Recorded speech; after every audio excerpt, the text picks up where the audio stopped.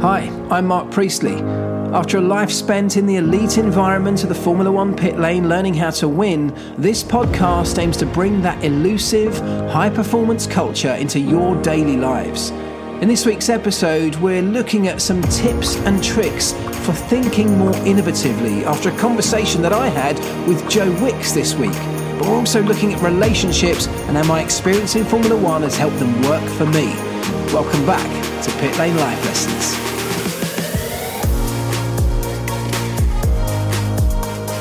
Talk about how Formula One teams are so successful. Tiny things, but you only find those tiny things when you look for them. Of course, there's only one winner in every Grand Prix, so for everybody else, you haven't won. So it could be deemed that's a failure. Hello everybody, and welcome back to a brand new episode of the Pit Lane Life Lessons podcast.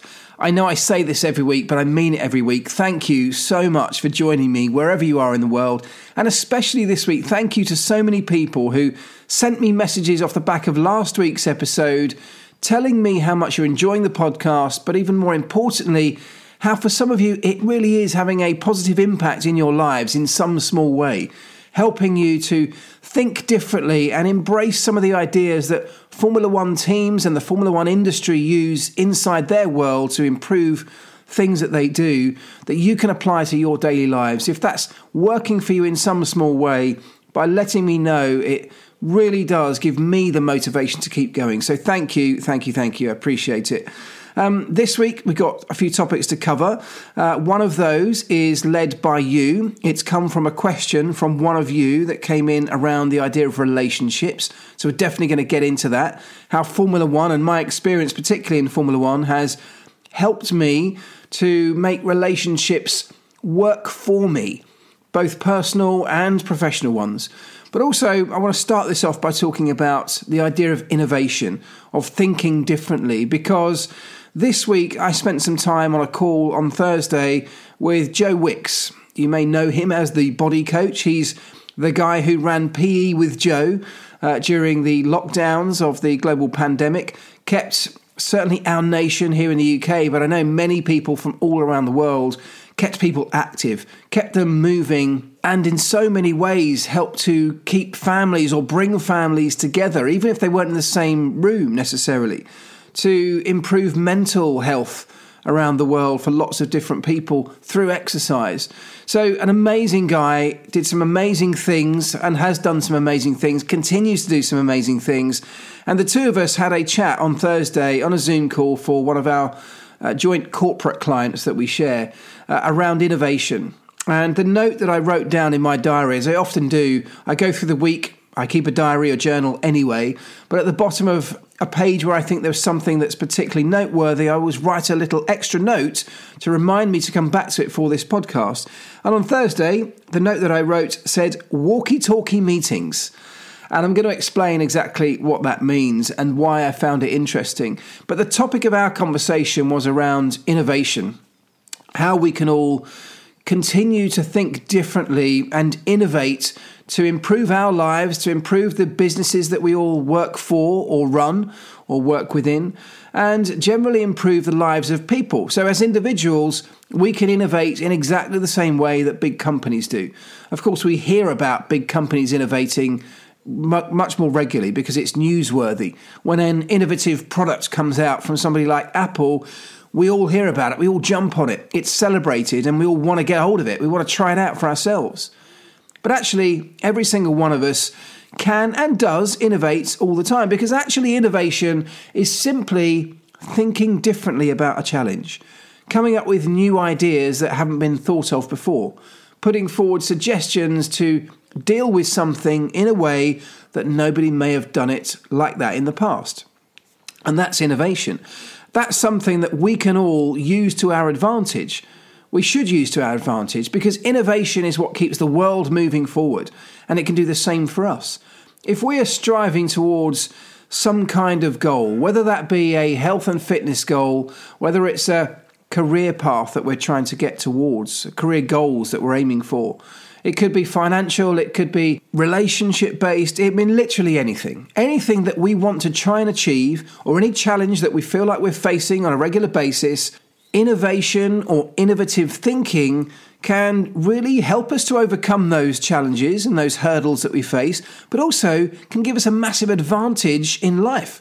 If we're innovating where others around us might not be, there's a potential to have a huge opportunity that the others might not have because we're thinking differently about a problem. And the conversation that Joe Wicks and I had over this Zoom call this week was really about comparing the way that Formula One teams and the Formula One industry innovates to the way that he innovates and his industry innovates. Of course, we all know Joe as this fitness coach from YouTube, but he also now runs his own company with a number of employees in the health and fitness sector. So looking at this idea of innovation from two very different perspectives was a really interesting process. I mean, Joe has been innovative all the way through his career. Building a career on a platform like YouTube was innovative in itself. What he did during the pandemic when people were all of a sudden locked down at home, unable to get out in the same way they might have been able to in the past, unable to go to the gym, unable in some cases to even go for a walk. Joe took to YouTube every single day to try and get people moving again, to try and give them something they could share globally, to find motivation to get them off their sofas, to get them out of bed, to get them moving again. Something he believed passionately about. There was a problem in the world in that people were unable to get their physical activity in the same way, and Joe thought differently or thought innovatively about how he might find a solution to that.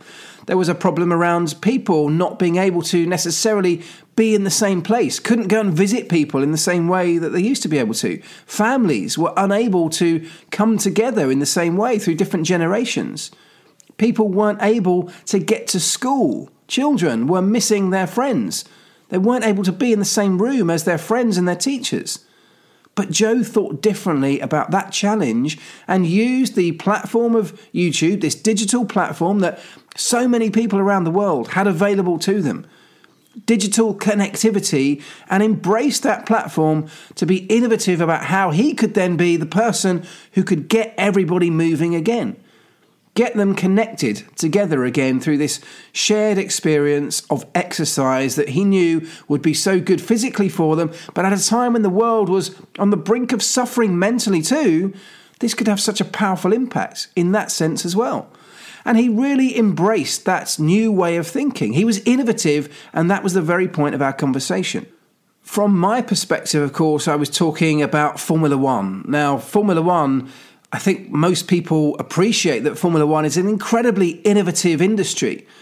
But in the most part, people would assume, I think, and Joe was the same. By the way, Joe has become a massive Formula One fan over the last couple of years since he was invited to a Grand Prix by McLaren and was a guest of Lando Norris at a race. And he was saying to me how mind-blowing it was just to be in that environment at the garage, at the racetrack, looking around at the detail, the innovation that was on display.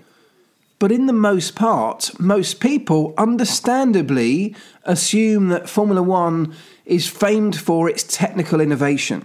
And it is. Formula One has always been about the cars. It's been about the technology on those cars and how innovative that can be. Some of the biggest innovations that have fed down into road cars, the road car industry, have come from Formula One, where they were innovative at the time. Things that we now take for granted on our road cars are there, partly at least because Formula One was innovative back in the day, thinking differently about a challenge that it faced, thinking outside the box, something that no one else had done in that space before. But what Joe Wicks and I were talking about, particularly on this call, was not the technical innovation necessarily. Of course, that's a big part of what Formula One continues to do. But I was talking about how we had been innovative in terms of the way McLaren specifically thought about our human performance. Not just our physical performance, but our cognitive responses, our mental performance, our health and well-being. Those kind of things are something that McLaren have been very innovative around over the last 20 years now. McLaren led the way, particularly from the perspective of the team side of things, in treating the members of their crew, starting with the pit stop crew that I was part of, more like the athletes that we used to treat the drivers for many years. Because McLaren realised and had an appreciation that all of those factors contributed to the overall performance of our team. By spending hundreds of thousands of dollars on shaving tenths of a second per lap from the lap time of our car, we could very visually, very demonstrably edge towards our goal of having the fastest Formula One car. Because if you can spend $100,000 and that can save you a tenth of a second per lap, very easily that's measurable. That $100,000 buys you a tenth of a second. A tenth of a second could be the difference between first and second. What's less measurable, what's less obvious, and certainly back then what was less obvious, was the contribution that the huge number of people, the huge number of humans behind the scenes in a Formula One team make to that end product, to that end goal. A tenth of a second per lap is something that's very visible, it's very obvious in terms of striving for extra performance from a Formula One car.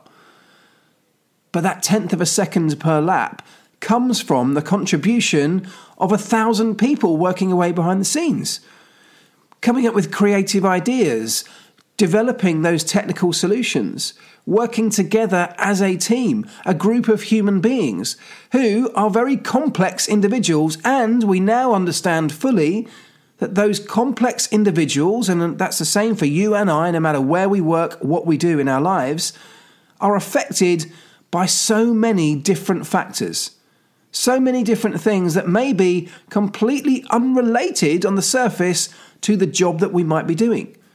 Are those people happy? Are they relaxed? Are they overly tired? Are they healthy? What happened when they left work and went home that night? Are their relationships in a good state? Are they living in an environment or working in an environment that is conducive to great positivity, to great creativity?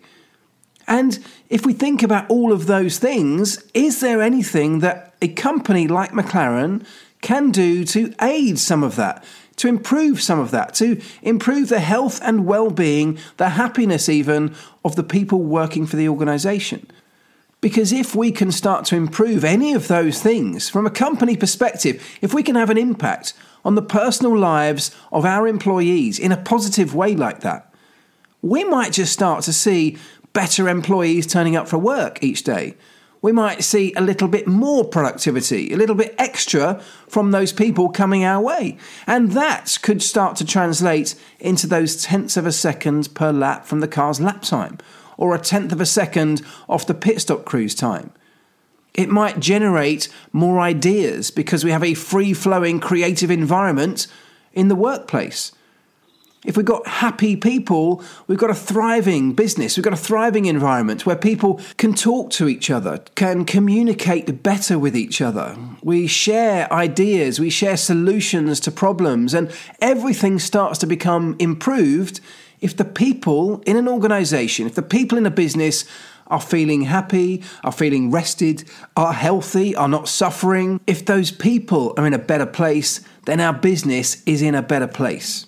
And McLaren back in the day were one of the very first, in fact the very first, to really recognise this. And so I was talking to Joe Wicks about how McLaren set up their programme, I've talked about it before, the McLaren Lab, to look at exactly that, human performance from a team perspective, not just a driver perspective.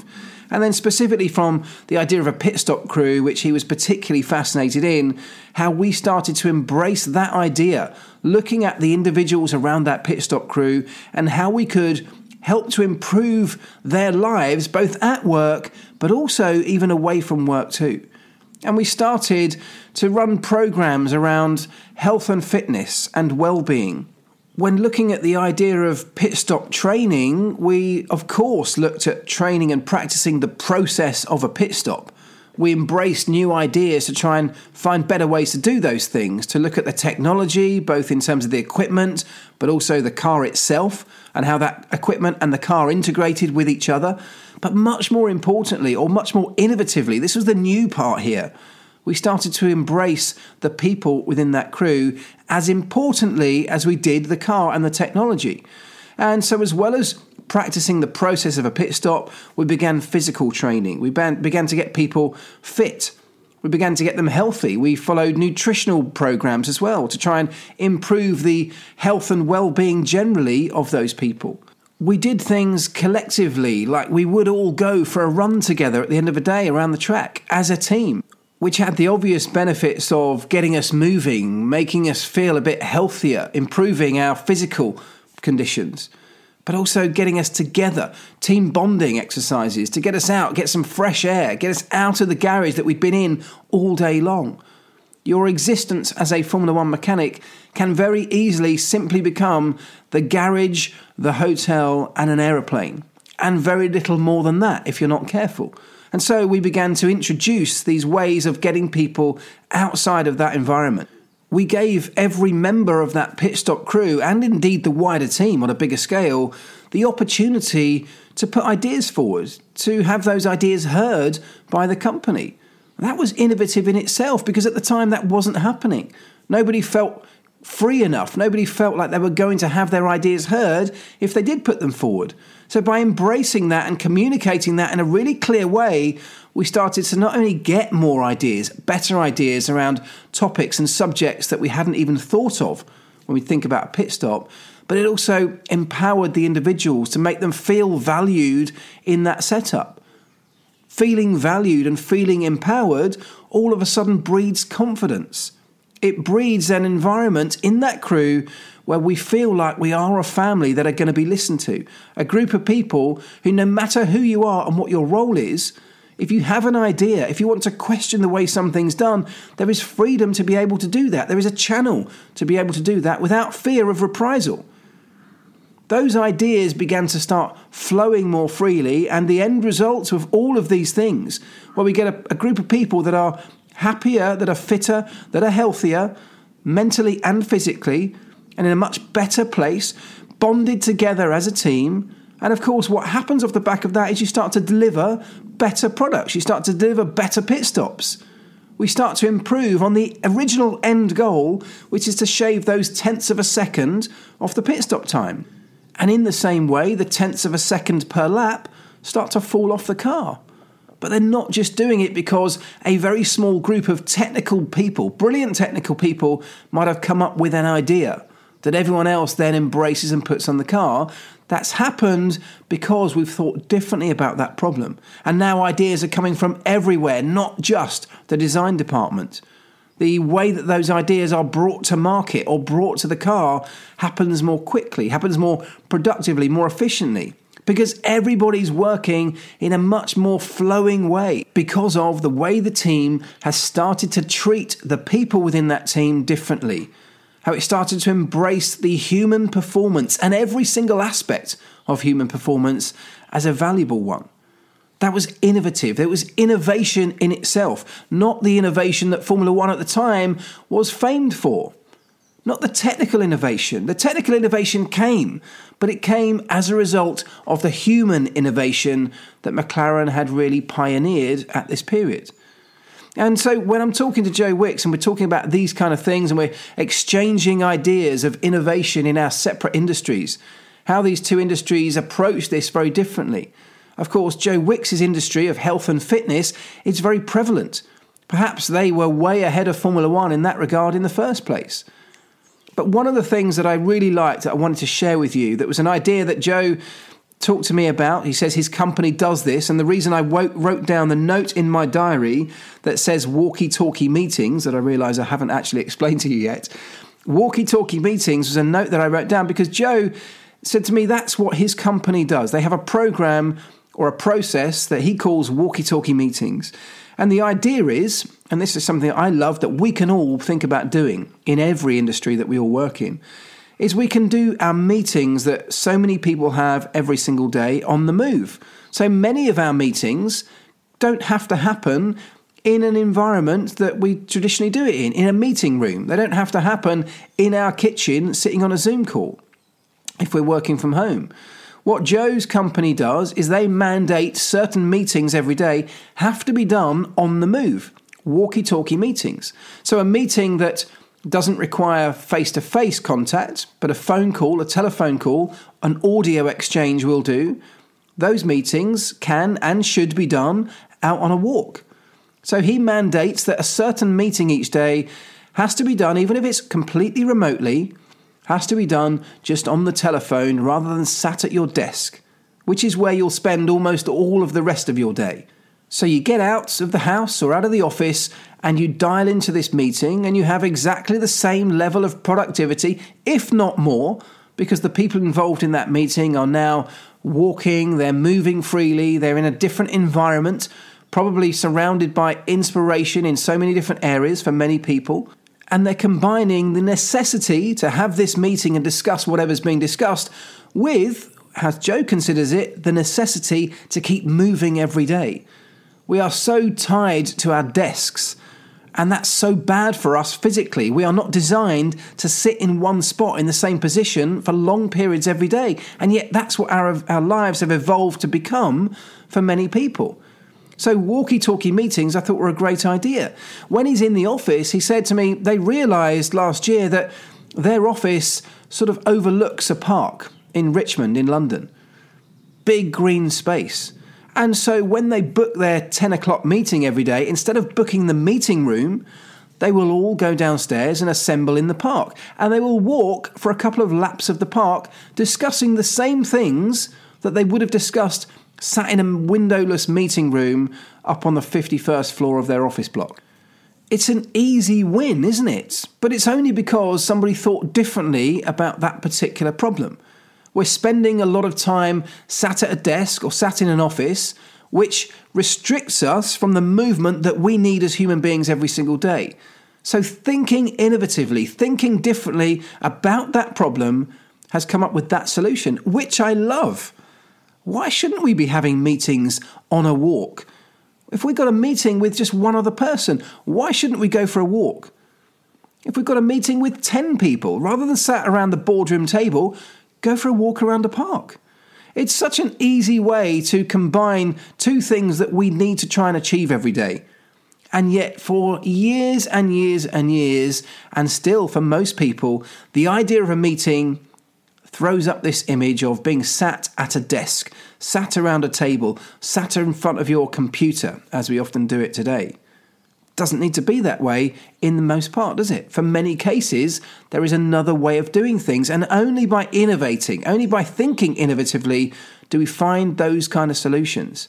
It's something that I am definitely going to embrace myself. And look, how many of you listening to this are probably thinking right now, what a great idea. That's brilliant.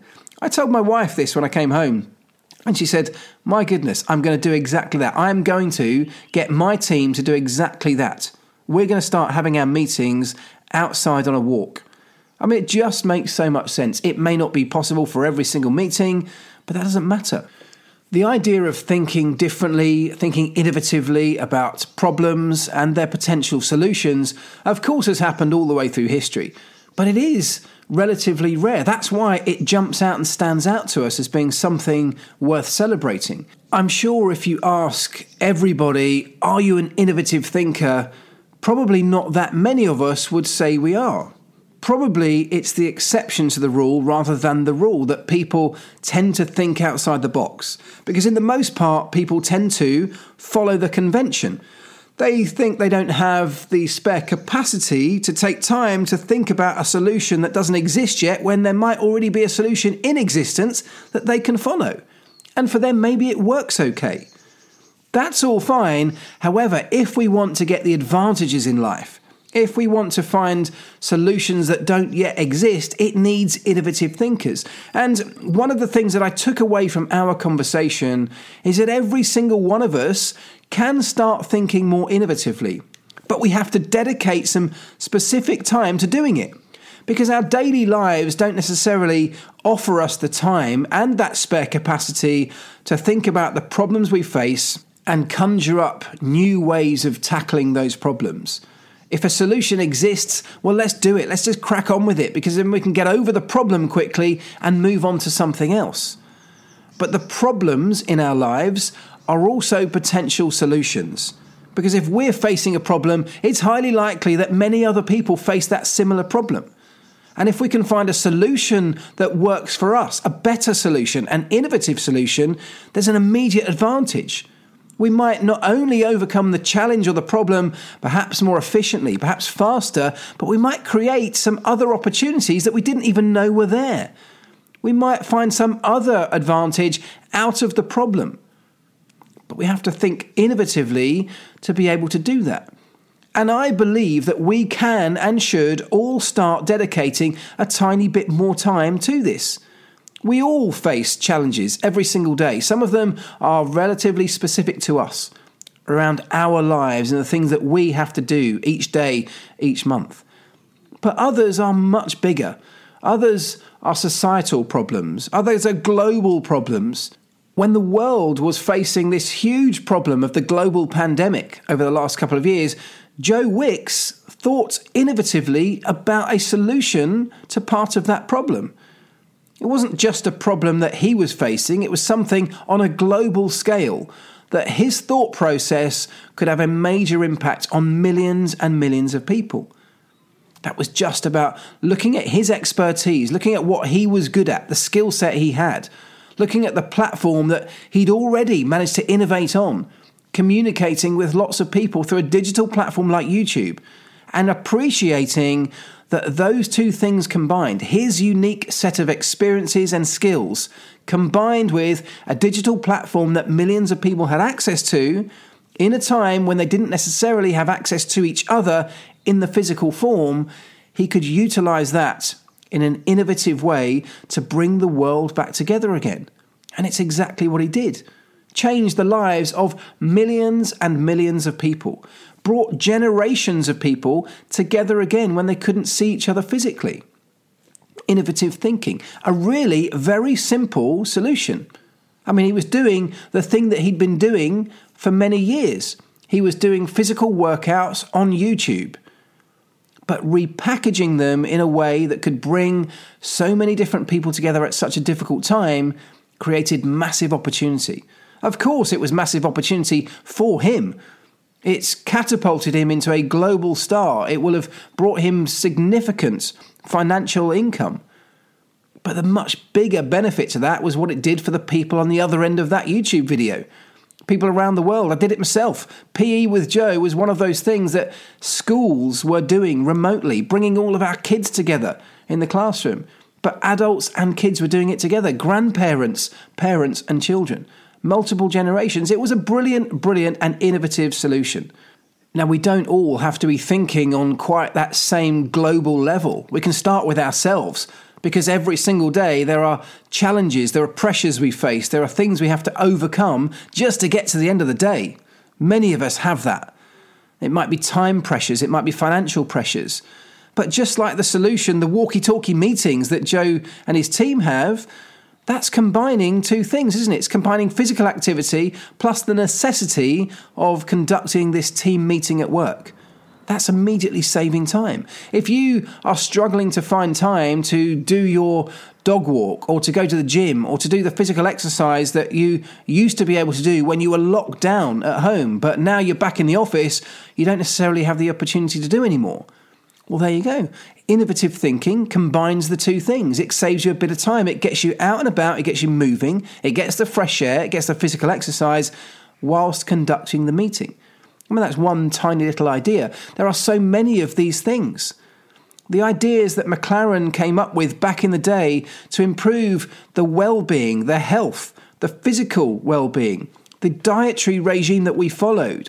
These are all things that had the obvious benefits of keeping us as a team healthy, and therefore from a company perspective we were less likely to get sick or to get injured, and that can have obvious knock-on effects in terms of the performance of the team, the consistency of the team.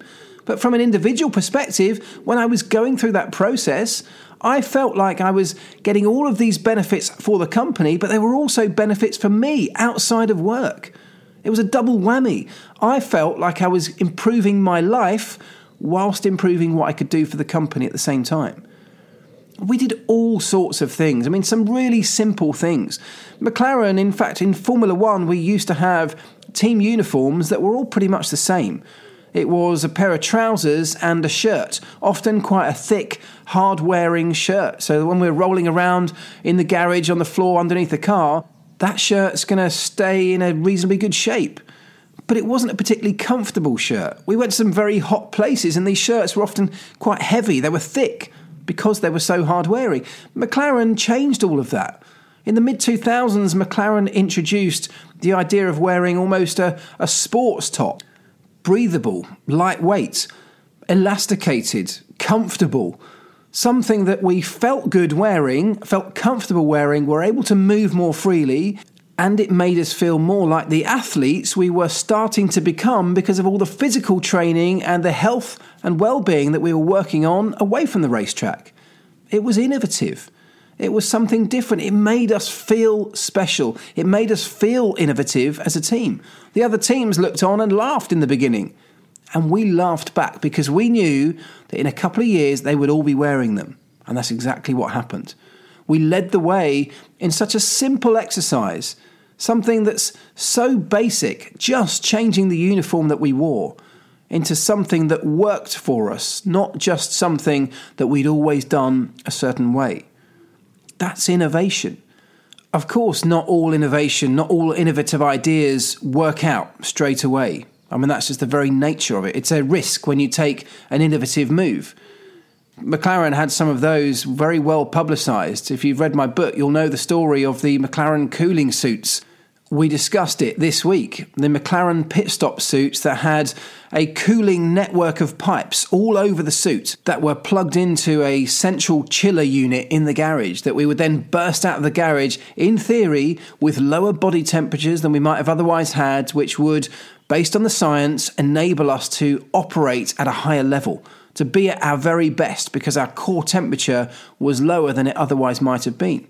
The science behind all of that is great, it's solid, it works. It was based on some very thorough research. So in striving to be the very best, to up our game in the pit stop stakes at McLaren, we thought outside the box. This came from an idea from Ron Dennis. He was being innovative in the way he thought about how we could improve the pit stop performance of our team, the human performance of the guys around that pit stop crew. No one had ever thought in this way about that problem, which is what made it so innovative. And at the time, I remember being really proud that McLaren were pushing the boundaries in these areas. The idea was that we'd wear the suit that would keep us cool in the garage, we'd unplug and jump out the garage, run to the pit stop when we needed to do it. At that moment, at the peak of our physical and mental ability. But the reality was when we actually produced the suits and we did it for real in the pit lane at the British Grand Prix, it was a mess. The suits were too bulky. They restricted movement. People tripped over all of the series of pipework running around the garage in between the chairs, connected to this central chiller unit. We had reduced visibility from the new pit stop helmets. There was a backpack that had a pump in it that circulated the fluid around our body, but it was heavy, it was bulky. The whole lot restricted our movements to the point where our pit stops ended up being slower than they were before we started using the suits. So the idea was all solid. It was based on great intention. It was an innovative solution, but in the reality of testing that, it didn't work. But that's okay. Of course, it was a little bit embarrassing at the time that the whole world was staring on at this spacesuit-like creation that we'd come up with the intention of shaving hundredths of a second off our pit stop performance, keeping us consistently at the forefront, at the leading edge of pit stop performance. And in reality, we took a step back in terms of our pit stop performance. But that innovation, of course, led on to further thought process. It led on to more and more thinking about the human performance side. And much of the research and development that had gone into it, of course, wasn't wasted. It was knowledge that we now had through thinking differently. That knowledge, of course, went into other solutions further down the line that will have somehow improved either our performance, the performance of the drivers, or the performance of the team as a whole. So not all innovations, of course, work out. They are risks by their very nature. I said right at the beginning of this, innovation is thinking about a problem in a way that nobody else has. It's thinking about the solutions that people have never thought of before. In their very nature, that's a risk. because you're the first person breaking that new ground, there is a chance it may not work out. But as Wayne Gretzky once famously said, you miss 100% of the shots you don't take. So by taking that risk, by throwing the dice and taking that gamble, by thinking innovatively about a problem or a challenge you're facing, you potentially create yourself an opportunity. And if some of those don't work out, but just one does, that could still be a massive advantage. It could be the advantage that sets you on a path towards the success that you're after. So my challenge to you this week is to be innovative. It's to take some time to be innovative, to think innovatively. And the way I would love you to try and do this, and this is what I now do, right? I take dog walks almost every day. I have long car journeys every day. I get on a train. And I'm sure many of us do similar things to this. Now, often when I'm doing those things, I will put a podcast on. I'll listen to music. I might read a book. I will do something in that period of time because I enjoy combining the thing that I'm doing with something that I want to do. As I said before, that's a nice way of saving some time, of being efficient with your day. But maybe just on one of those walks, on one of those car journeys, and I do this at least once a week, on at least one of those journeys or periods in your life this week, don't do anything. Don't listen to the podcast. Don't read the book. Don't put the music on. And just think. If you're walking the dog, just think. Use that time to think about some of the challenges you have in your life. Think about a problem you face. Think about something that you feel holds you back or restricts you. Something that frustrates you. Something that you just have a feeling could be done better. And just mull that over in your head. It's just having that freedom to think. Innovative thinking comes from having the space to think about the problem differently. And that's why so many of us find it hard to do. We don't give ourselves, we don't create ourselves that space to think. We feel like it's wasted time. But if we come up with a solution that is innovative, that might help us to get closer to the successful goals we're after, it's not wasted time at all, is it? You may not find the golden ticket, the golden solution immediately. It might take you days, it might take you weeks. But if you introduce that pattern into your life where at least on just one occasion each week, if you've got a long commute to work, if you're going on that dog walk, if you're sitting on a train, just switch everything off and allow yourself the space and the freedom to think about a particular subject that troubles you, a particular challenge that you face. Something that you just don't feel is being done well enough or could be done better. Something that you do every single week just because that's the way it's always been done. And start to question those methods. Start to question the way you do things, the way other people do things. And start to step back and try and look at it from a much bigger picture perspective. Is there a better way? Even if it's a crazy, wacky idea, so what? That's where the best innovative solutions come from. So try and do a little bit of that this week. Just give yourself a moment or two. Give yourself a 20-minute dog walk or whatever it might be, just to think about something differently.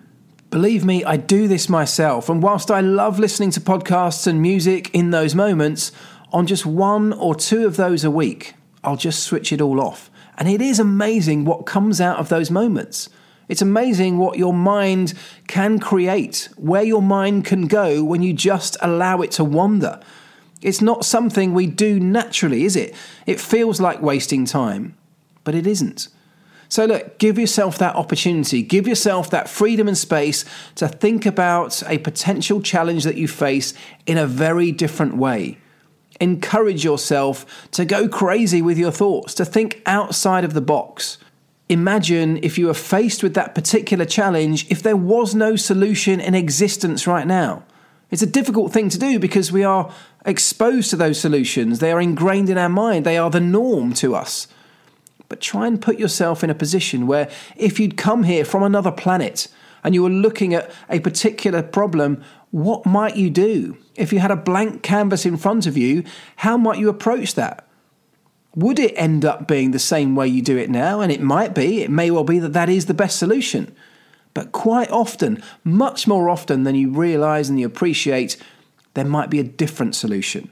There might be one that works for you better than this global generic solution that everyone else does. But you're only going to find it if you dedicate some time to thinking about it. So look, see what you can do. Have a think about that this week. Just give yourself a little bit of freedom to think differently about a problem, and I would love to know if anything comes from it. I'd love to know if any of you, even just one person, finds the answer to a question that you're asking yourself. If this podcast can kickstart a train of thought that delivers a solution like that, I'd love to hear about it. Anyway, good luck. Go and become innovative thinkers, all of you. Right, I want to move it on to a question that's come from one of you guys. This is a question that one of our listeners of this podcast sent in to me, and it was such a good question and one that I think is relevant to every single one of us that I wanted to address it at the end of today's show. The question is this. Hi Mark, big fan of your podcast. So first of all, thank you very much. I'm just starting my career in motorsport as an engineer, and I was wondering if you had any tips for starting or maintaining relationships both in and out of my career. I'm predominantly struggling to find a good balance between work life and personal life due to the intense workload and travel requirements of my job. So, first of all, thank you so much for sending in the question. If anybody else would love to do that, I would love to start answering more of these in the podcast. So just let me know anything you're going through, anything that me or our community might be able to help with in some small way. Please do fire it in.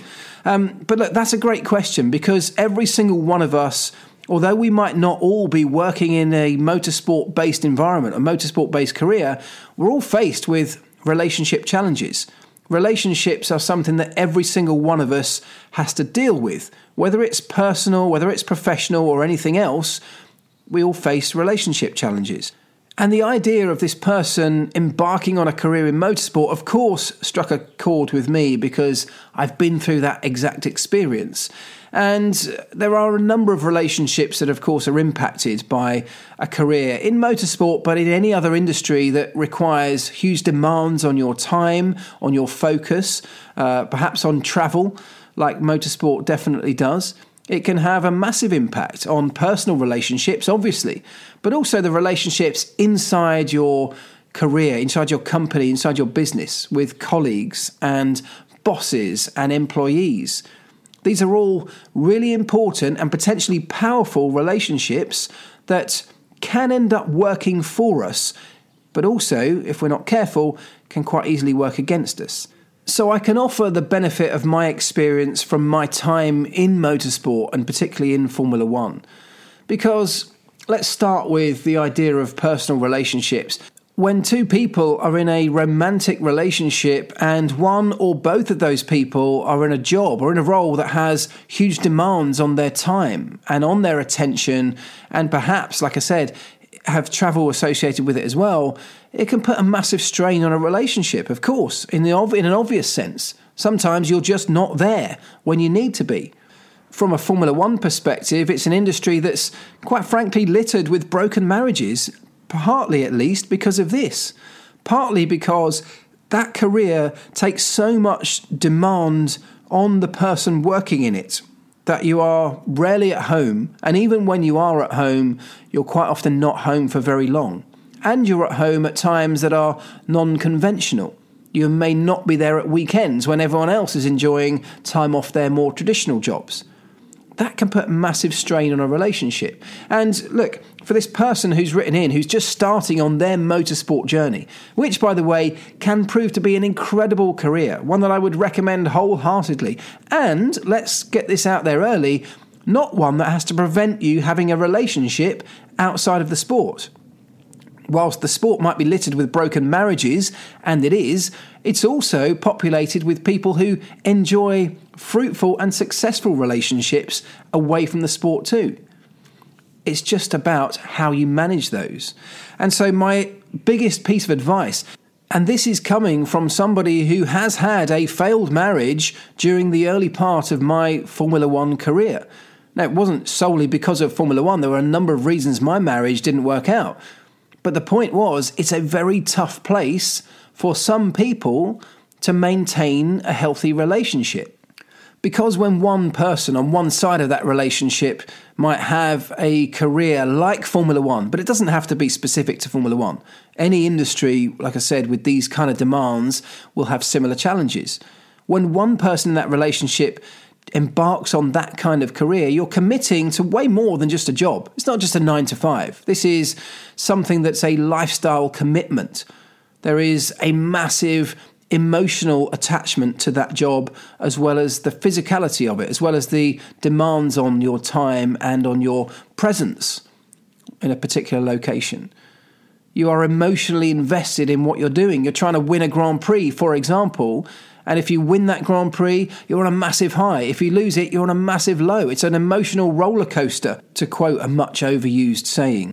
So not only are you often away at weekends when the rest of the world might be enjoying their downtime, their social time, inviting everybody to barbecues and weddings and events and parties, you probably can't go to those because you're not there. Your other half, the other side of that relationship, may be enjoying a much more, in inverted commas, normal life. They may well be in an existence amongst their friends and their colleagues who are able to go to the barbecues, the parties and the weddings. And yet the person in this particular relationship is unable to often go with their other half because they're away working in an industry like motorsport. But also when that person comes home from a long week away on the other side of the world, having been doing all sorts of long hours, emotionally invested from that Grand Prix, coming home with either a wonderful feeling or a terribly low feeling, depending how it's gone, they get back home after that long-haul flight, emotionally and physically drained and exhausted, and the other half of that relationship, who has been desperately looking forward to see them, who has been perhaps working their own job, looking after the house, looking after children, running the challenges of life on a daily basis single-handedly. That person might be just desperate to offload the children, might be just desperate to go and have some downtime themselves because all of a sudden the other half of their relationship is back. The parents, the father, the mother of those children might all of a sudden have walked back into their life, and they see that as an opportunity to hand them over and take a moment to themselves. Whereas the person coming back from the Grand Prix, from the motorsport event, might also be looking at it as if, well, I've just had this incredibly tough weekend away. I've just stepped off a long-haul flight from the other side of the world. I just need a moment to myself. I need a little bit of downtime myself before I can transition between being Formula One engineer into the life of being a dad or a mum again, or being a husband or a wife, boyfriend or girlfriend. I might need to go and have a little lie down. I might need a moment to adjust. There's a conflict there, isn't there? Both sides of that relationship are looking at it from two completely different perspectives. And the way that those relationships can and have to work is through the same method that every relationship should and can work. Through an understanding, a mutual understanding of what the other side might be going through. A mutual shared empathy of what that problem looks like from the other person's perspective. And quite frankly, this is not advice that's specific to romantic relationships for people working in Formula One. Relationships in almost any sense should be centered around empathy and understanding, together with good communication. So to come back to the question that was put to me in the comments section of YouTube around relationships, how do you start and maintain a relationship whilst in a career like this? You do it through those things. If you're looking to embark on a new relationship, having just started your new career like this, of course you've got to be upfront and clear and transparent in your communication about what your life looks like if you meet somebody outside of that industry. Transparent communication about the fact that you're not going to be there on the more conventional times like weekends when many other people might be off work. That's got to be laid out up front. The fact that you are going to be away for extended periods of time, but you might be home and have more unconventional days off when you do return. You might get a Tuesday and a Wednesday off on a certain week. If that clashes with the other person in that relationship being at work on those days, it might start to prove challenging. It might start to prove tricky.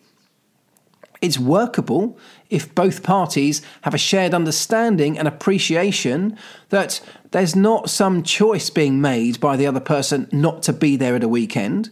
It's something that is a fundamental demand of that person's chosen career. And if it's laid out up front, there's a much better chance of that working. If somebody doesn't like that deal, if somebody's not willing to take that deal as part of a relationship, well, then you've got it up front straight away. They can choose to accept or not to accept. They can choose to have a go and see if it works on the basis that it will be challenging at times. So clear communication from the very start has to be a fundamental. But empathy from both sides about what it looks like from the other person is absolutely crucial. And that's advice for any relationship in the world, whether it's a personal romantic one or whether it's a business relationship. If you are trying to build a relationship with a client at work, trying to sell them something, trying to convince them of an idea you've had, you have to be able to look at that relationship from the other side to get their perspective. If you can develop the skills and ability to be able to do that, the relationship has a much better chance of success. It has a much better chance of that relationship working out for you. If it's a business relationship and you want to sell something or convince an idea to a client, you have to be able to understand what that idea might look like to them. Because to you, it may be the best idea in the world. It may be something that's going to generate profit margin for you. It may be generating obvious success for you. But what's it going to look like to the other side? Do they see the same brilliance in that idea that you do? Or might they have a separate series of challenges that might potentially conflict with that idea? If you can look at it from their side and appreciate those challenges up front, you can adjust your pitch before you make it. You can look at their perspective and tailor the way you present that argument, the way you present that idea to that person. So empathy and understanding in whatever kind of relationship you're embarking on is absolutely key. And of course, along with that, the way you communicate those things.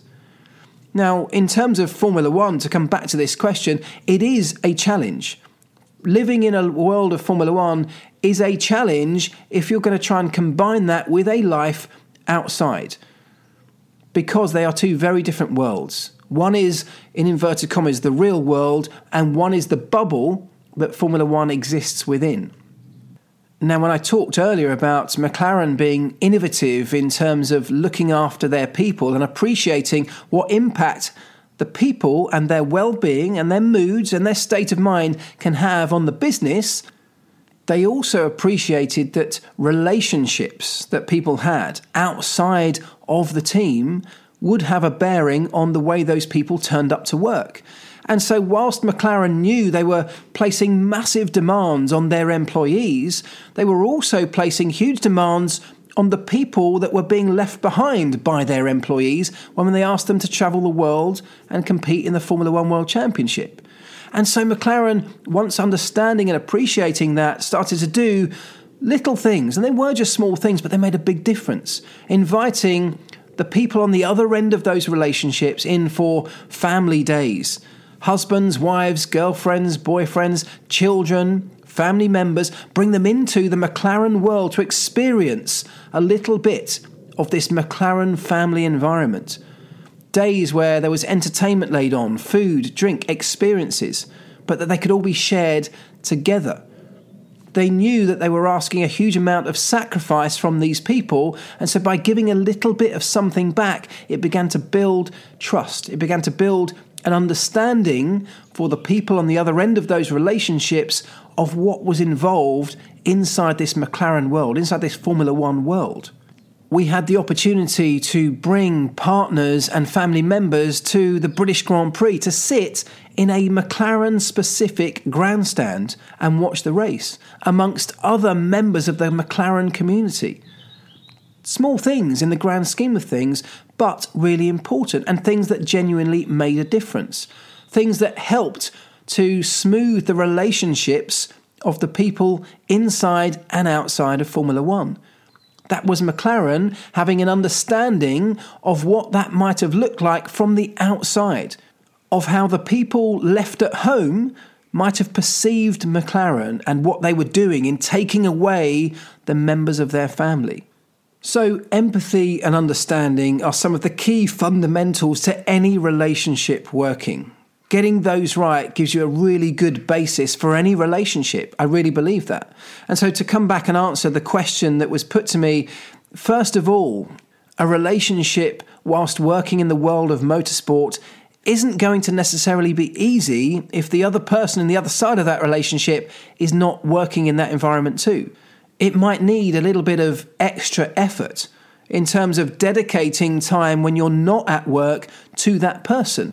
You might need a different kind of buy-in from the person that you want to have a relationship with to accept that the times you spend together might be unconventional.